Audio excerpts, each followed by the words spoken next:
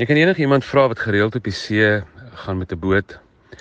En as ek vir jou sê, die gevaarlikste gety is eintlik maar laagwater. Dis wanneer die see op sy laagste is. Dis wanneer jy die kans staan om 'n rots raak te ry wat skielik nou baie vlak is, en die branders breek gewoonlik dan baie diep in die see.